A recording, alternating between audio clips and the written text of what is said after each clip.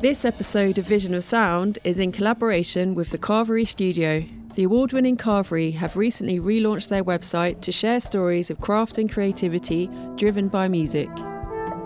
I first met Frank Merritt, who owns the Carvery, in 2014 when I photographed him and his old boxer dog Roy for a feature about London's mastering houses. 6 years on, and it's great to be collaborating with the Carvery again for this very special episode of Vision of Sound. Today we hear from photographer and director B+, also known as Brian Cross. For nearly 30 years, B's camera has captured artists like Snoop Dogg, Biggie, Erykah Badu, Fugees, Quantic and Damian Marley. Many of the artists he's portrayed were in the early days of their career in New York and LA, where B now resides. He's the author of 2 books, including The Brilliant Ghost Notes, Music of the Unplayed, and is a professor at University of California, San Diego. Along with Eric Coleman, B is a founder of Molchilla, company making brand campaigns, mix CDs, documentaries like Banksy's Exit Through the Gift Shop, and over 100 record sleeves. B shares some stories about the making of some of his photos and record sleeves, including Blazing Arrow by Blackalicious and Company Flow's Little Johnny from the Hospital.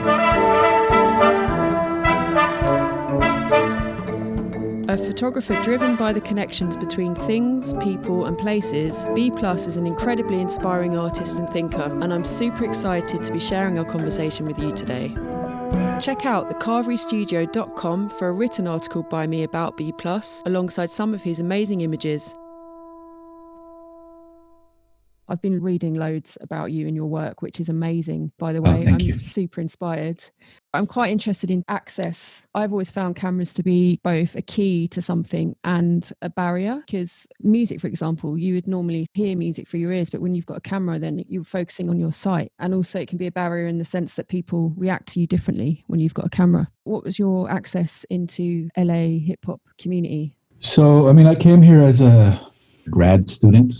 I came here first in 1988, like on a J1 visa, and was a proper hip hop head, but of course never thought that that would somehow be, something that I would spend the rest of my life thinking about or whatever. And then I came back to go to grad school. And really it was when I was at grad school, really, that I was sort of challenged by a professor who had noticed how much time I spent thinking about like hip hop or the relationship of hip hop to sort of, grassroots or working class politics in LA or whatever, and just challenged me, why don't you make a photo essay about it? And I was kind of, I was just like, nah, like I'm not the right person, or, this is clearly not me. But then once I started to do a little bit of work, I realized actually, the fact that I am an outsider, the fact that I'm a proper fanatic, in the old school sense of being like an advocate or whatever, makes me sort of have a kind of unique perspective or whatever. I don't know if it made me uniquely qualified, but I did have a unique perspective, and nobody was really taking it that serious in LA at that time, which is like the summer of 91.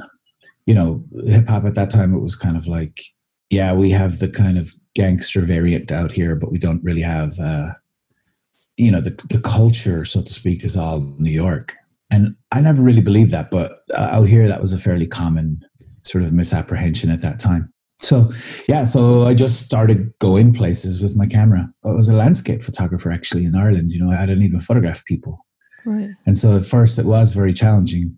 The funny thing about cameras is, yes, absolutely true that they are very often a barrier between you and the experience.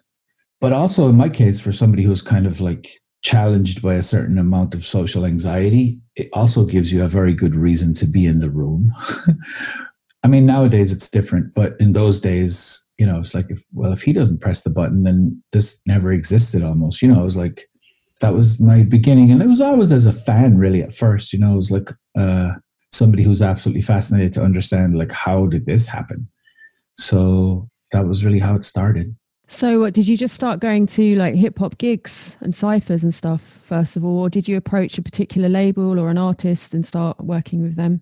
I started going to clubs, and fairly quickly somebody had told me about the Watts Prophets, who were kind of like a proto hip hop group, like the Last Poets, I guess, but the West Coast equivalent of the Last Poets. They're different. And then somebody hipped me to the first Freestyle Fellowship album, which is called To Whom It May Concern. And within a month, I was like, oh, that's the story, really. That's what's going on here. I've always been driven by this idea that, at the edge of a lot of scenes, there's people that are pushing the envelope, and that I should do my utmost to sort of support and be in touch with that, be in touch with them. And equipped with a decent set of ears, I've been pretty lucky, like I've caught things fairly fast. And that's always part of it for me. It's like, I don't know, once everybody knows about it, it doesn't seem as interesting somehow, And it's that kind of Walter Benjamin thing. It's those like details at the edges. It's always been more of interest to me than the kind of, now let me get the Snoop Dogg photo. Like, it's like, nah, my photos of Snoop are from very, very early. Not that I wouldn't have fun to shoot them now, I would, but as far as the larger project, it seemed more interesting to catch people right as they, right as they're about to go or just before they go, Yeah. So with your work, it's like the details in the edges, but also the gaps in between. I watched a talk that you did at a photo festival in Dublin. Oh, yeah.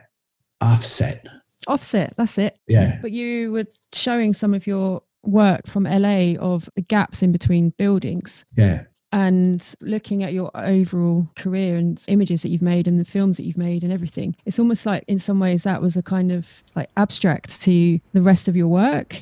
Yeah, I mean, I'm interested in those kind of in-between places, not just as sort of sites, which I think in that series that I did in the San Fernando Valley when I first came here, which is what you're talking about, was really about me trying to understand where can I speak from? Because, well, I didn't feel like I had very much to contribute particularly really to American culture. I mean, I was very new, but yet I'm forced with the situation of having to make photographs to do with getting through grad school or whatnot. But it's funny because, yeah, I mean, as I move forward, I'm interested in those places in between, those slightly uncomfortable places in between, as sites to make connections, as sites to connect, drummers in their 60s and DJs in their 20s, or, Ethiopian musicians and orchestras in strange cities or whatever. Or, even literally in terms of Ghost Notes, as those kinds of drum beats that aren't really played, that are there without agency, that are there between the actual beats. I mean, to me, seems a perfectly good place to understand photography somehow. Do we actually remember the moment that we heard the sound of the shutter? And even when we heard the sound, the thing has already happened. It's this weird sort of in-between ephemeral moments that somehow then come to stand in for larger stories, larger events, Also, I think as a way of understanding history, those moments in between are often neglected and very often are the places where the most interesting stuff happens, as opposed to the sort of, on the aircraft carrier waving to everybody, the victory salute. I'm more interested in the in-between moments where the teleprompter fails or and the actual different kind of truth emerges, It's difficult, this work.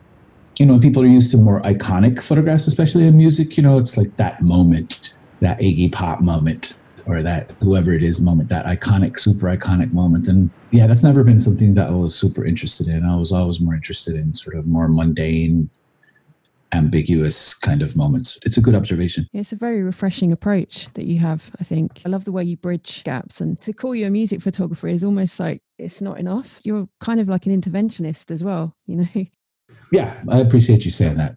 Well, I think since the beginning, to be honest, like hip hop's always been this kind of culture where it was never enough to just be a fan. Do you know what I mean? There was always like, you got to bring something to the table, whether it's you can dance or whether it's about records or you really can recite lyrics or, whatever it is, you're good at graffiti, whatever it is, you got to bring something to the table to be it's not just good enough to be like, yeah, I support that with my money, if we even had money. But it's always been those kinds of things where it's like, well, figure out what you can do to contribute. And so the notion of making interventions, for me, it's always about like, why is nobody telling this story? And then sort of being like, well, if the magazines don't want it, that's not a reason to not do it. It's just a reason that they won't publish it. I mean, what was interesting about hip hop in that era, like that in the 90s, was that we were kind of making up our own rules. There was no real what it's supposed to be. that kind of emerged. It emerged out of a collective unconsciousness, really, around the culture. It didn't emerge out of like somebody being like, yeah, this is what we got to do. That wasn't, there were certainly people that drove the discussion, especially those interested in commercial pursuits. But, the rest of us were more interested in like, what are the implications for, like, let's say, history telling that emerged from sampling? Do you know what I mean? Like, what does it mean that DJ Premier samples a Young Holt Unlimited record that's been completely forgotten and nobody cares about, and that you can find for 99 cents? And then he's made like the hottest song right now out of that record. And trying to understand like what does that mean for photography, or what does that mean for culture in general, or whatever, and thinking about those kinds of things. And that was, as weird and oddball as it probably sounded at the time, it seems like that was probably an important thing to be thinking about. But that's what we were thinking about, was those kinds of, what's the equivalent of a Premiere beat with a camera? Yeah, living in that space between music and photography was always kind of interest. As soon as I realized that it was a thing, that you could actually do it and you could actually live from it or whatever,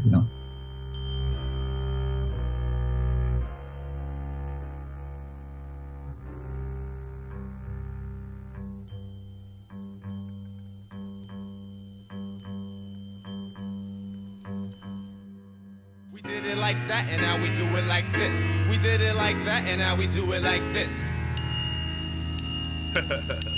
Yeah.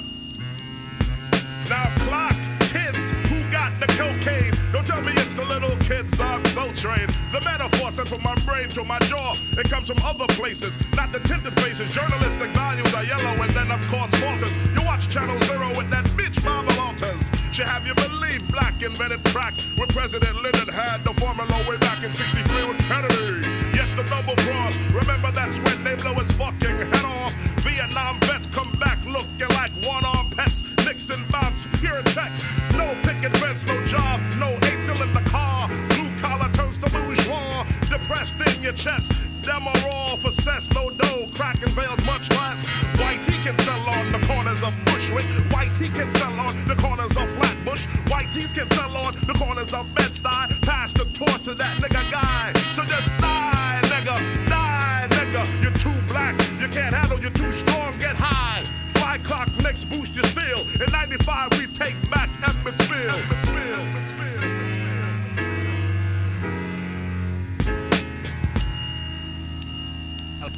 Let's take a sec to think back. Sort of when we take that living in between music and photography thing and then move forward to Ghost Notes, which you sequenced, like using music as the model of sequencing rather than kind of traditional sequencing that's based on chronology or typology. What was the process? Or how long did it take you to put that book sequence together? And did you do it whilst listening to music? Yeah, of course. No, of course. The hardest part was to get everything into the computer, to scan everything, because it was all analog. It's all analog. And it was something I'd been neglecting for a long time. I don't say neglecting, but like I'd been more concentrating on, capturing material as opposed to thinking about it. But I had, the first time I did a show that was called Ghost Notes, I think it was 1998 or 99. So that was the first time that the idea of like that kind of a grouping of photographs. And it's funny because these guys from Fat Beats in Amsterdam, I think, interviewed me around then. And I was talking about it like it was a book. Of course, it took like 17 years for the book to come out, but it wasn't like that's all I was doing, because then we started making films.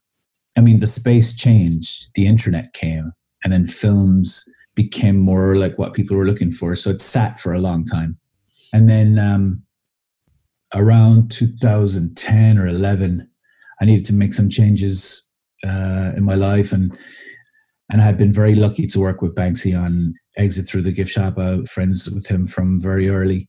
And so I had this painting and I was just like, my dad kept telling me that like somebody was going to steal it out of my house and he would sell it, just sell it. How much more money is it going to be worth? Of course, a lot more. So I sold it and I bought a scanner, and that's when it started really. And it took maybe 2 years of scanning to get enough material in there to where I could start really playing with it. The first edit took about a year. It was like 400 images, I think. And then another kind of year of trying to find somebody to publish it. And then eventually getting contacted out of the blue by University of Texas Press. And they were like, you know, you should do a book. I was like, well, I have a book ready to go. And so I sent David Hamrick the PDF, and he came back like a week later and said, you know, a normal photo book is around 85 images. You have 400. If you could get it down to under 250, we'll publish it. I mean, I did it in a weekend. Because by then I knew the material, you know. I mean, that's the thing, really. I mean, it's the same with films, really. It's how well you know your footage is how good of a crack you're going to get at editing it, you know. And I don't think it's perfect. I mean, it's a provisional, it's got not a full stop, but a semicolon at the end of it. But there are moments in Ghost Notes that I'm very proud of. I'm very proud that I've managed to pull that off or whatever. Another thing that happened, I mean, funnily enough, I was stuck about it ending. I don't know, I was never happy with the way it ended. And then To Pimp a Butterfly came out by Kendrick. And just because so many people that were already in the book were on that record, and just because that record somehow traced a path back to the early days of me shooting in LA, and then ended up with like the Kamasis and the Thundercats and the Terrace Martins, it somehow Kendrick gave me a way to finish the book. I just was super inspired. I mean, that's my favorite hip hop record the last 10 years, I would say. And it super got me over the hump with Ghost Notes. So, you know, but music in this studio is, we're heavy on the dub and on the jazz. It give you the right amount of space, headspace to go big and dream big and think big. And then it doesn't get in the way if you need to focus. So that's mainly what I would listen to when we were doing Ghost Notes. A lot of Joe Henderson.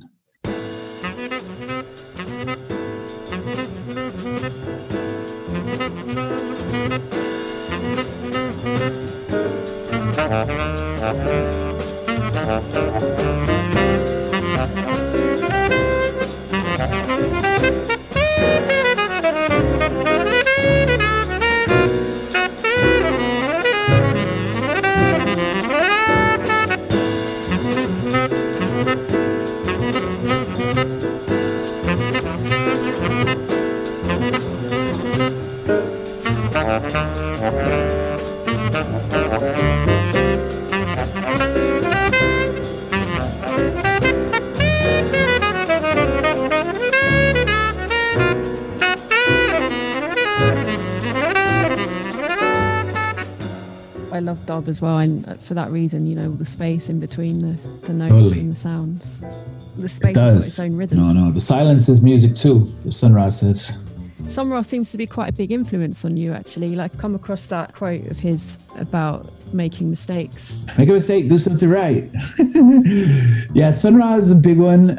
Monk is a big one. But Sun Ra, I always felt like Sun Ra he's like 50 years ahead of the curve, you know. I mean, he's recording his own music. As soon as there's a tape machine available, he buys one. He's one of the first people to have one. As soon as there's a Moog available, he buys one, starts using it. And then the concept of kind of thinking of a music that's outside just absolutely completely thinking outside the box, as opposed to thinking about like music in terms of race or music in terms of class or music in terms of, you know, bad commerce or whatever. He just completely, in a utopian way, invented a space for himself that it's not that they didn't struggle. They did, of course, but he managed to sustain a big band out of the big band era, which was very rare. I mean, even Duke Ellington didn't manage to keep the band together in the end, you know, whereas Sun Ra did. And just the weird way that you could be that out and that pragmatic somehow at the same time, understanding that, it has to be a community.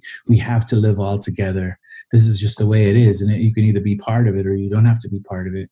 But just that kind of steadfastness and creativity to me is just like totally inspiring. You know, it's like you could spend weeks just thinking about that. I mean, I've done it. Have you got any examples of any times that you've, on Sun Ra's recommendation, though, in which you've made mistakes that have turned out well? Oh, yeah. I mean, that's photography, man. I mean, the cover of Introducing, you know, is a complete flub. I mean, it's a total flub. I love that word. Yeah. Well, you know, it's like a bum note. You know, when someone hits a bum note, they say it's a flub note. You know, so it's like a flub, right? It's like absolute mistake. Like in the most stupidest way, like where the kind of camera it was, you had to measure with a measuring tape the focal distance. And there was a mix-up between me and my assistant where she was talking in meters and I was doing feet, or she was giving me feet and the lens was in meters, and we just totally messed it up. Took the photos, had no idea. And then when we get it back, we're like, oh, of course, that's how it should be. You know, monks say, like, play it once, it looks like a mistake. Play it the second time, you get everybody wondering. Play it the third time and they're like, whoo, how did he do that? and this is it, you know? And I mean, photography for real is a kind of struggle between those moments and, you know, the kind of moments where something that unexpected happens and the moments where you have it preconceived in your mind. And generally, and this is kind of philosophical, I err on the side of the mistake or the glitch or the, you know, I love that. I mean, this makes it interesting, really, you know. I mean, it's the part of the thing of recording to tape, you know, is that it puts people in a different mind space as far as the kind of performance that they give. And because it's finite, you know, there's only so many takes, there's going to be mistakes. And so everybody gets in a different headspace to perform. And then it produces, these kind of grand mistakes that are like, wow, that was fucking crazy. Who would have thought you could pull that off or whatever, you know? I guess that's the same with film photography versus digital then as well, because obviously with digital, you can see what you've taken and keep trying to get the right image, but you've got less tries with film. For sure. But even with digital, because we're dealing with such infinitesimal pieces of time, you know, instants, that it's all in the edit. You know, you can go back afterwards and it's like, well, actually, that's the one they wanted, but that's not the best photo by any stretch. The best photo is this one where his eyes are closed, or, you know what I mean? Whatever it is. I mean, the nice thing about something like Ghost Notes, having the chance to do something like Ghost Notes, is that you get the opportunity to show the ones that you preferred, that you felt like were more true to the moment or whatever, you know? So do you use digital as well as analog? Oh yeah, for sure. For sure. I mean, in this day and age, it's impossible. And it's opened up a whole lot of possibilities, not just in terms of light, which I think is really important in terms of the spectrum of the visible, you know, like digital takes us into a whole other realm in terms of what's visible and where you can make photos and how. But also it opens up the possibility for video and sound, which didn't exist prior.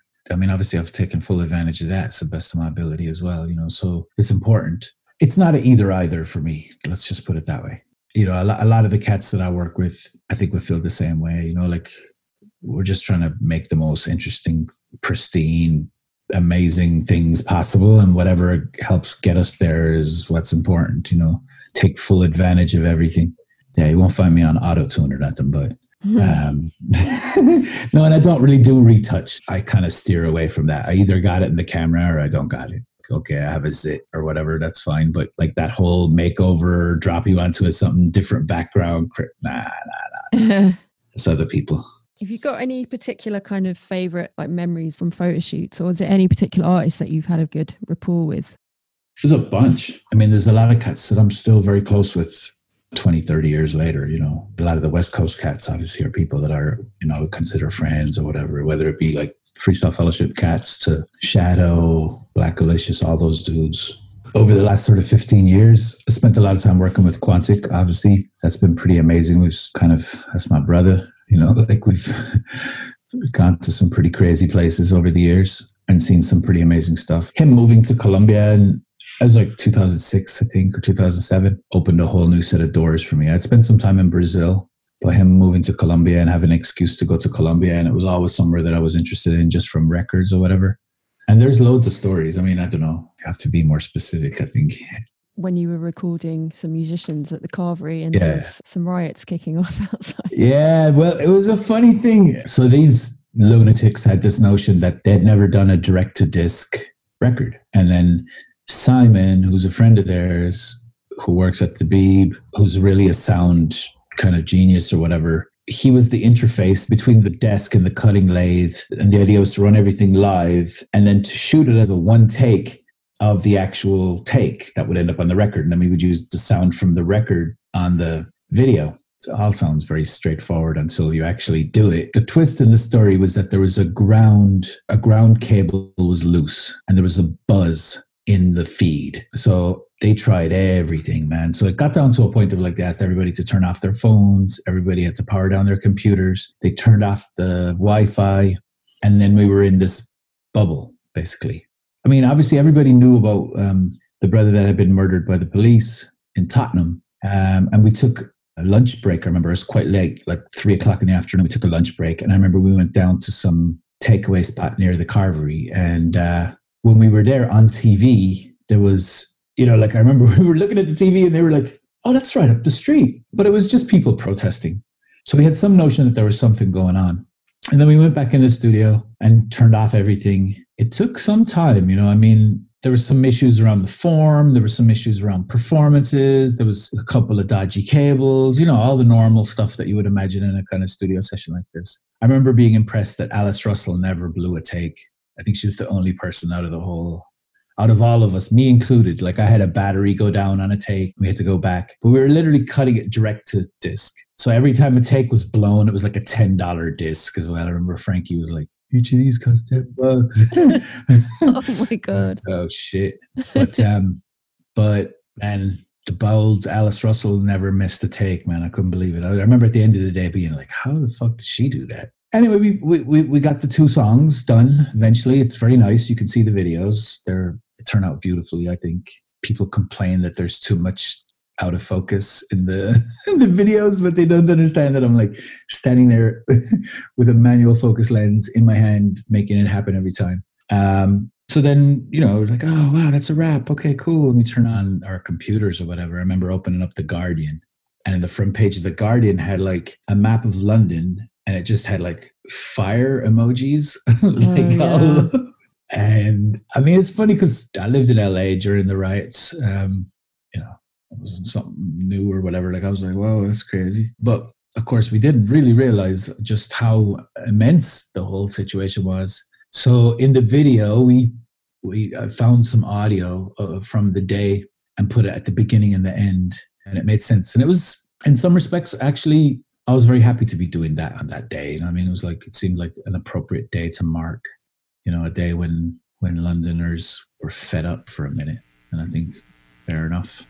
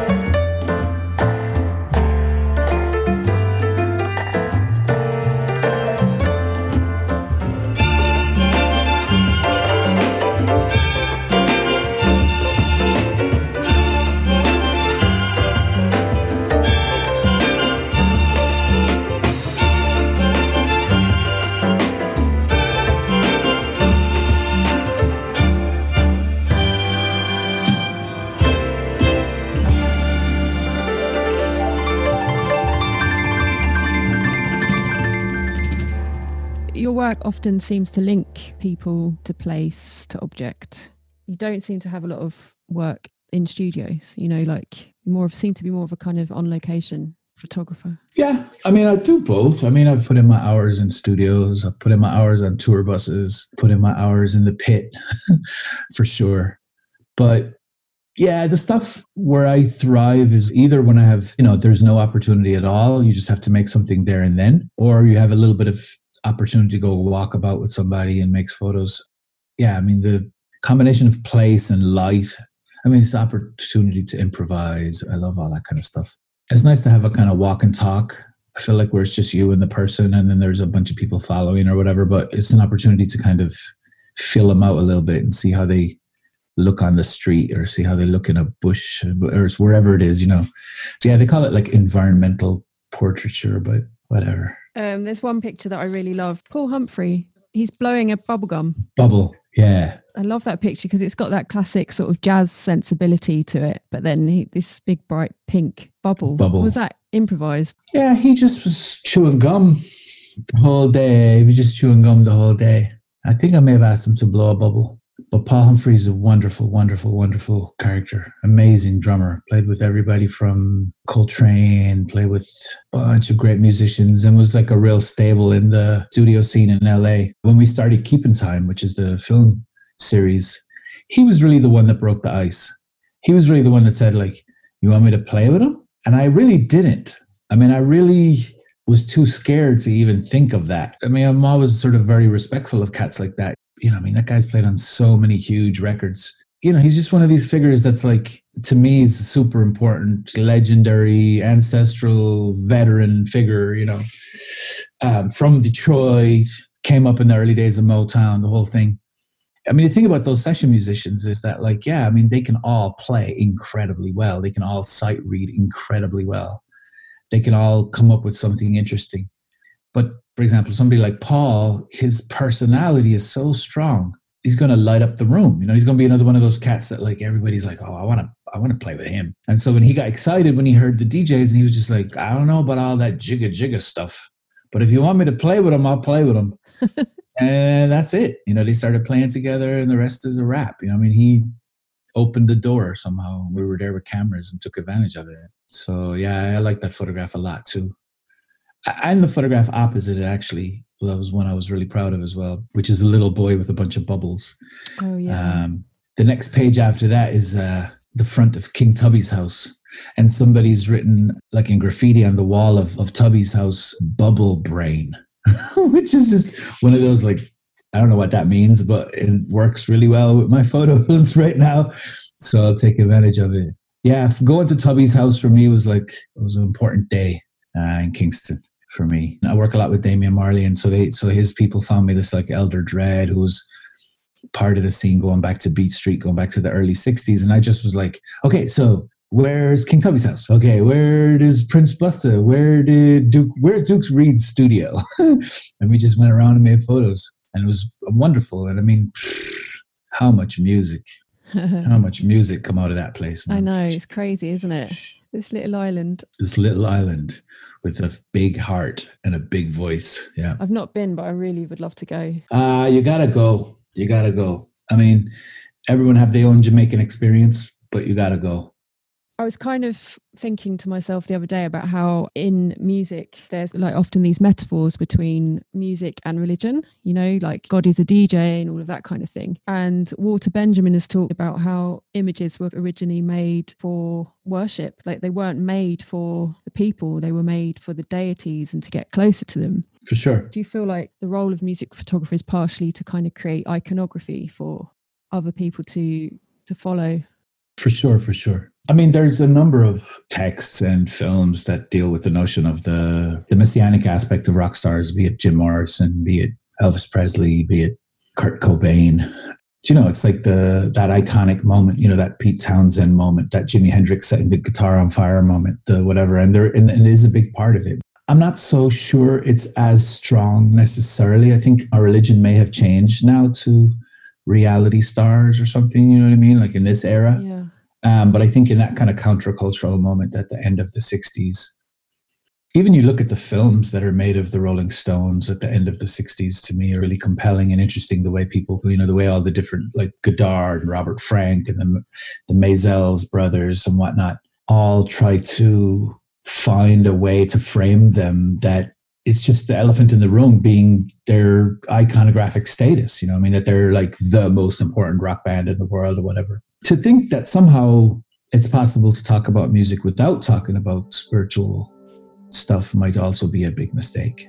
I think it's absolutely fundamental part of the role of music is to bring us to these kind of larger communal kinds of experiences, you know, be it in the more secular way of what raves do or festivals do, to a more, you know, straightforward religious experience like what gospel does or what candomblé or voodoo or Santeria music does or those rhythms do. It's not a coincidence that, you know, the fastest that our heart beats is 120 BPM without going into some kind of a crisis, and then the slowest it can go is 60. And if you play music faster than 120, you hear it in half time. And if you hear music slower than 60, you hear it in double time. And it's like we're wired for certain rhythmic space, and that's just physiological. And then what it does to us, you know, if you're serious about music, you've had moments where you felt like moderately out of body. Do you know what I mean? Like you didn't feel like you were yourself. And there's ways of measuring this. You know, it's easier to measure when we're with others, but there's this displaced ego moment when you dance with somebody where you're following them so tightly and they're following you so tightly that you're no longer in your own head. You start to have this sort of other experience where it's like, well, it's like making love or whatever, you know, you enter a space between. And, you know, this is powerful stuff. And I'm more interested in that side of it, I think. You know what I mean? I'm more interested in the side of it that where it collapses the ego or it takes us out of the ego and moves us into another space. But also, of course, it has the potential, as does religion, of creating messianic or godlike figures, people that lead us into other kinds of experiences or new kinds of realms or new kinds of understandings, you know. I'm personally more dubious of this, I think. My old lefty politics probably doesn't help. But I am interested in, the writer Greg Tate calls it new maroon or autonomous maroon kinds of spaces or experiences. And I think music does do that. Like music does allow us to think in terms that are more like utopian. You know, I mean, in terms of organizing people, I think music is a far more successful way of organizing people than politics, for example. And we're not sophisticated enough to realize that. We've denigrated, in the way that we've denigrated the role of women, we've denigrated the role of music. You know, it's relegated to the realm of the feminine, which is really silly. You know, it's just bad militaristic thinking. And if you want to kind of extend that, you know, look at the difference between military music and, let's say, free jazz. They represent opposite ends of a spectrum that is the human experience and is how we organize ourselves. And I'm much more, put me down with Don Cherry and Ornette Coleman, I'm good all day. I'm trying to be marching in lockstep with nobody. It's just not where my mind is. It's not where I think we should be. If it's not obvious in Ghost Notes that there is, I mean, in the text there is to some degree. I do talk about this stuff. You know, I had this experience like where before he died, Dilla was working on a record that came out on BBE, and there's a song on there called, I think it's called Jungle Love. And I was spending a lot of time around then with Will in Colombia. I was starting to go to Colombia for the first time. And we were finding all these rhythms and, you know, from the northeast of Colombia. And there was one rhythm particularly that was called Mapalé, and I was particularly interested in, there was this one song that was really compelling. And I don't know how he did it. I don't know where his influence came from, but that song, Jungle Love, it sounds like it could have been made in the northeast of Colombia. And he programmed it. It wasn't like something he sampled.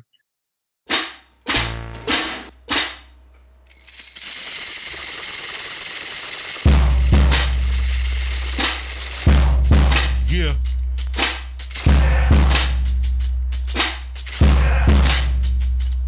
Guilty Simpson. My nigga man, Jay Dilla. Raw shit. Prolific, flow like blow. Get suited, banging that dope music. My mind is set this year, niggas better step it up. I get the job done way before the check is cut. I don't write raps for free. If I did, I won't make it like Shaq from 3. My motto is simple. Without that loot, your instrumentals stay instrumentals. Blind men concede the kid's potential and take notice, so I grind and stay focused. If I was any hotter, I drink straight vodka, spit out flames and piss lava. That hot, fam, try again. That's why I got hoes like firemen. You can plug them up to hydrants. I should push a big red truck with sirens. Got a flow that'll stop beginners. I'm all y'all like a shopping center. Every time I yell, I say, J, Detroit high to the LLA with J. So for me, in my mind, I was just like, wow, that's crazy. Where did that come from? There's ways that we access knowledge, and there's ways that we embody certain kinds of knowledge that isn't explained rationally by like, oh, and then he read the book and then he met that guy. And he just, no, that's where we got to get to. Like, that's where to be attuned to that kind of knowledge is something to aspire to, really. I think that's what we need. We require this from our historians. We should require this from our scientists. We should require this from our politicians or leaders or whatever, is that level of sensitivity. And if you don't have it, you're not qualified. You get to sit down, because that's how it would have been. You know, there's a kind of beyond rational history level to those kinds of stories that's what I'm interested in. I don't know how you can really, I guess I allude to those things in the way things are edited. I do try to anyway, but yeah, that's a very long-winded answer.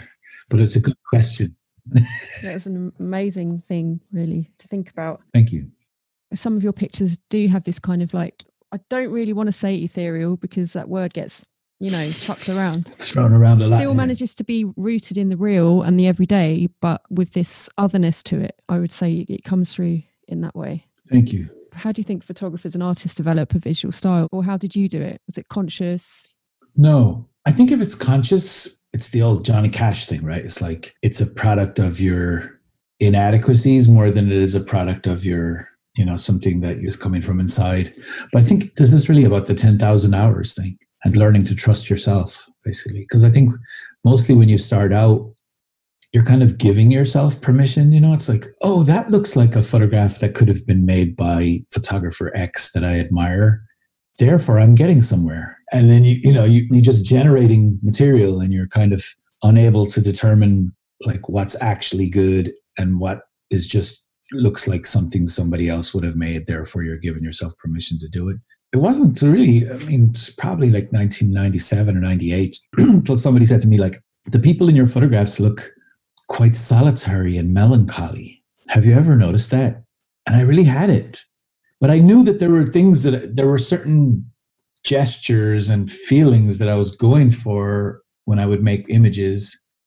More in the editing, to be honest. In the performance, I'm quite shy. So I go into this, become this whole other person. But in the editing, there were certain kinds of gestures that I felt like, yeah, that's the right vibe for what I'm looking for. It wasn't like front part of your brain, kind of like I wrote a list of words. It wasn't nothing like that at all. And just over time, then it kind of emerges this kind of like, that the photos start to have their own vibe, their own palette. There's certain kinds of light that I'm continuously attracted to. And it's weird because some photographers, like I know Joseph Kudelka, spend all this time talking about how his whole life is about not repeating ever. It's just like, you'll never be a music photographer, that's for sure. Like, we're all in our own way kind of looking for things. The problem is where you try to short circuit the process. I don't think it's something that can be short circuited. I really don't. I think I've seen people short circuit it and it kind of runs out of steam. Like anything, the ability to make images, the ability to see images, the ability to think about like things in sequence, all that sort of stuff needs to be nurtured. It's not like you can go away and expect to come back a year later and everything is, all your facilities are there. It's not. You have to practice, much the way musicians do, And if I'm out of practice, if I haven't been practicing, it takes a minute to come back. And you have to feed yourself. And I don't mean feed yourself literally. I mean, obviously you have to do that too, but I mean, feed yourself in terms of like, go out there and explore and shoot things for no reason and look at books for no reason other than to just feed this in yourself, Yeah, you have to kind of live and breathe it, for extended periods to really get good, I think. I certainly think that sort of looking and reading really helps with drive and motivation. Do you find that as well? Like, big time. Yeah, I'm sad I can't show you my studio, but yeah, I mean, I've clearly needed a lot of help. There's a lot of books and records and DVDs. To be honest, it's like they've been waiting for a moment like this, to be honest. Like I feel like, oh shit, I have tons of stuff on this already. I'm always feeding it, That's the thing for me. And it's part of the fun of it, actually. is that too, you know, like I'm pretty dedicated, you know, I'm not off kind of watching shit TV or whatever, you know, I mean, I don't do that kind of stuff. I don't go watch blockbuster movies. I don't listen to pop records. I'm happy to live in my world and my shit and feed myself with that shit and go deeper and deeper and deeper, you know. Totally relate to that. Like when you get in that flow of taking stuff in and it's really enjoyable, and then you go off on all these amazing tangents. Totally. I was reading yesterday, reading this book, African Jamaican Music, Dance, Religion. I've had the book for a long time. I bought it in Jamaica. And I'm reading this thing, and it's talking about how a lot of people in the formational generation of Rasta, they call them Howlites because Leonard Howell was the first Rasta. And that the Howlites used to read books. And then the guy who made field recordings, I have one of his records upstairs, said that curiously, a lot of the books that they're reading are published by this publisher in Chicago called De Lawrence. Well, what's crazy about that is that Chicago at that time, which would have been like, say, the 30s to the 50s, is, you know, it's ground zero for American alternate religions amongst Black folks. And another person who's reading all these books and figuring shit out at that time is Sun Ra. So I had this moment yesterday where I'm like, there's a relationship between Rastas and Sun Ra, you know, and there is, you know, I mean, there really is. So yeah, that's enough to make my day. Like I go off and feel good that I've figured out something or whatever, figured out a new piece of information to talk about. It's nice when you find like actual evidence. It's not that you couldn't feel there's a relationship between Rasta and Sun Ra, but to actually find evidence of it is a whole other thing. I can tell that would be really rewarding for you, like as someone that likes to make connections between things. Pictures that can sit together justifiably. Yeah. I was just going to ask you about specific images. The picture of the baby doll in the middle of the road, what's the story behind that one? So I'm a big fan of LP. Run the Jewels, so old friend as well, and he had done the company Flow record at that time, and it was quite a success. And Rawkus gave him the chance to, or at least he pitched the idea of doing an instrumental record. And it's quite an interesting record actually historically, in the sense that it's really, I think, the first record about childhood trauma firsthand. It's the first hip hop record about that, and I mean, especially when you consider that, like, you know, after that, you know, there's a kind of emo hip hop moment that happened in the early 2000s where that trope becomes more prominent or whatever. This is from the late 90s. Anyway, so we kind of had this long discussion about like, how can we figure out a way to tie the story of what allowed him to make the music to the music, but without doing something like staging him as a child being abused or something. So he asked me, can you find a doll? You know, can you find a doll that can carry that kind of a narrative, you know, that could feel like there's darkness. So anyway, yeah, in a prop house in New York, man, we found the doll and called him Little Johnny because that's the name of the record. And Elle fell in love with him, actually. You know, I was like, it's perfect. And then on the day, he was like, I don't know, it needs something else. And we were drinking 40s. I mean, that's how long ago it was. We were drinking 40s.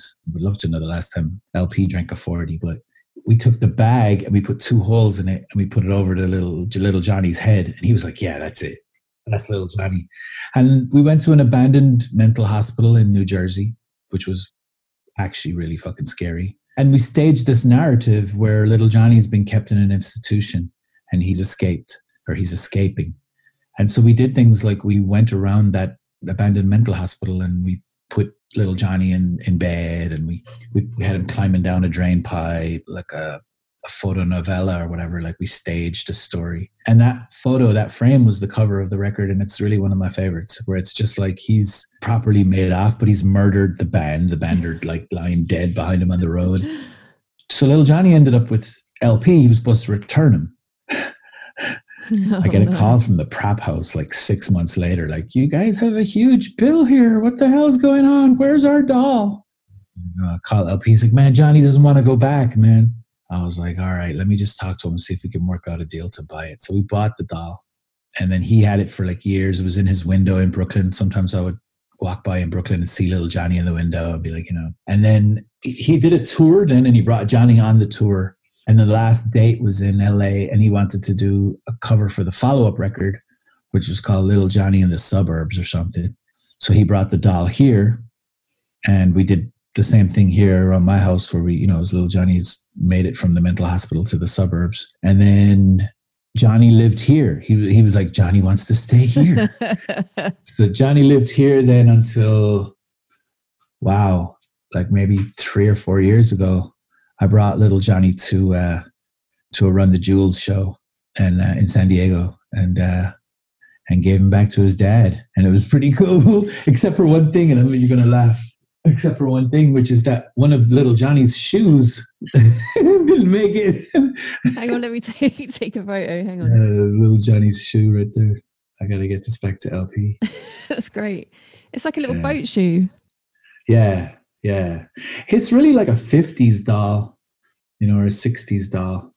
But the little shoe is amazing. I mean, it's the detail in it is amazing. But the doll was amazing. It wasn't a cheap doll at all. I mean, this was a really serious doll. So, but you have this quite sad look on his face, and that worked perfectly for LP. LP is fucking amazing, man. Really, really fucking talented cat.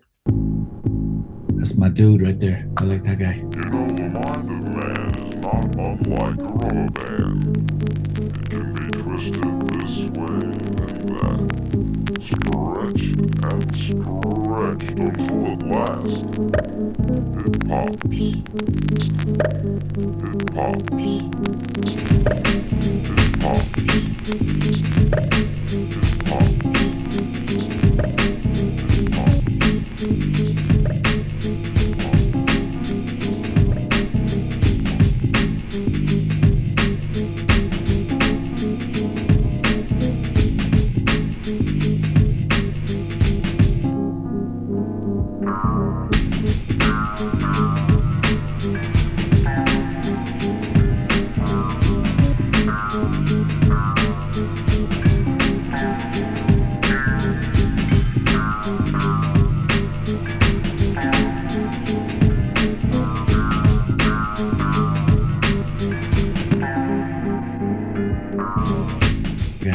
Another image that I really love that really jumped out at me, the records burning in the desert. I mean, considering that sort of vinyl and records and record shops are such a trope in your work. Yeah. It's quite a statement. In that era, I worked a lot with a designer called Brent Rollins. And Brent's really good was really a great collagist. And so we were working on this Black Alicious record. And when the record came out, he had done this collage on the inside from sort of archival material of a kid sitting there with a bunch of records and reel-to-reel and like a drum machine and some crates and stuff. And so when it came time to do the next record, he was like, wouldn't it be cool if we could do something where we restage that collage, but like for real, but like somewhere you would never expect. I knew there was dunes. There was sand dunes, like Sahara desert style sand dunes, not far from here. And I suggested that to him. What if we took it all out to the desert? But of course, this is another one of those fucking stories where it's like, yeah, great idea. And then so what we're going to do is we're going to set up the still life, if you will, of all these records and fucking tape machines and whatever. And then we're going to go back to our motel and we're going to come back right before dawn. And the sand will have blown away all our footprints. It'll be perfect.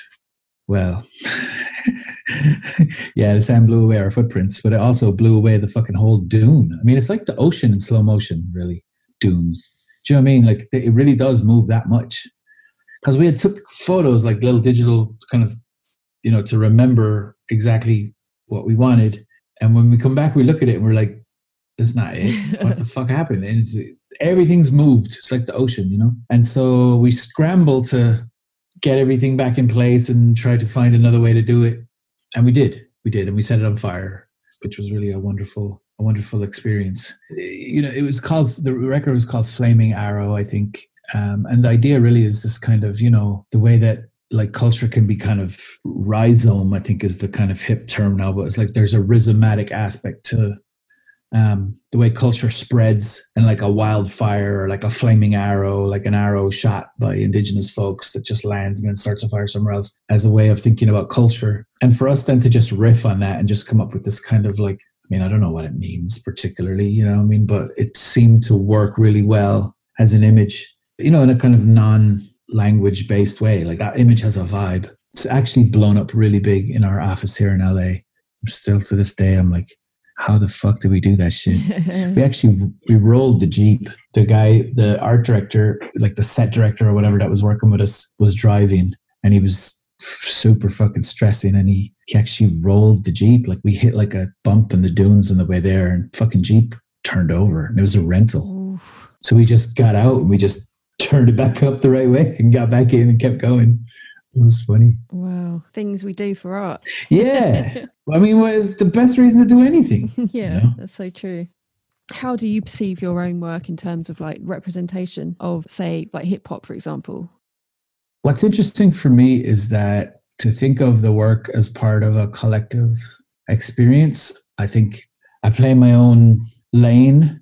And I think I play my own lane pretty good. Like, you know, I don't know that there's many other people that are looking at it the way that I look at it. And I think that's important. And I think that I bring something important to the table. But I think I also realized that in terms of the general history, if you look at a book like, let's say, like Contact High, you know, Vicky Toback put this book together, which is a kind of history of hip hop told from the perspective of contact sheets. I've seen it. It's fantastic, that book. Yeah. And the show is wonderful too. I mean, she did a wonderful job, and she's the perfect person. We're very lucky that she's taken as much interest in this as she has and has gone as far with it as she has, because it's really given us a chance to celebrate like a lot of photographers that maybe weren't getting this. I mean, thinking like people like Janet Beckman, for example. Janet Beckman is somebody that I'm really sad to say that I don't say her name enough when it comes to people that influenced me coming up. But like even before I was aware of that this could be a job, or that there was a whole culture around this kind of like making images like this or whatever, I used to read The Face, you know, and her photos of the Islington twins, they're called, but it was two, like, I mean, you used to call them casuals back in those days, but it was identical twin. I believe they're Caribbean English kids, but dressed in like barber coats and like, you know, dressed like country gentlemen, but waiting for the train in fucking Islington or whatever.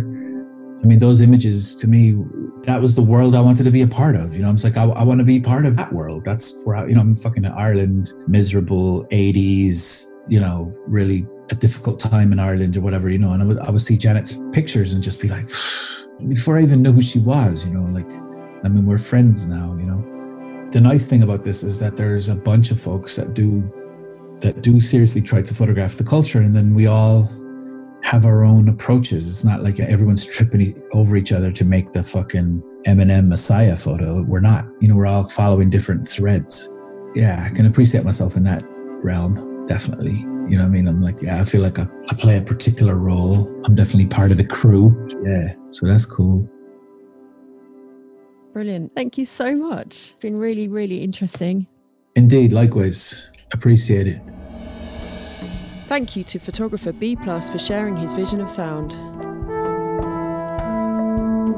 Thank you also to Francis Redmond for the soundtrack and audio magic, to Ian Phillips for the additional audio support, and of course to the Carvery Studio.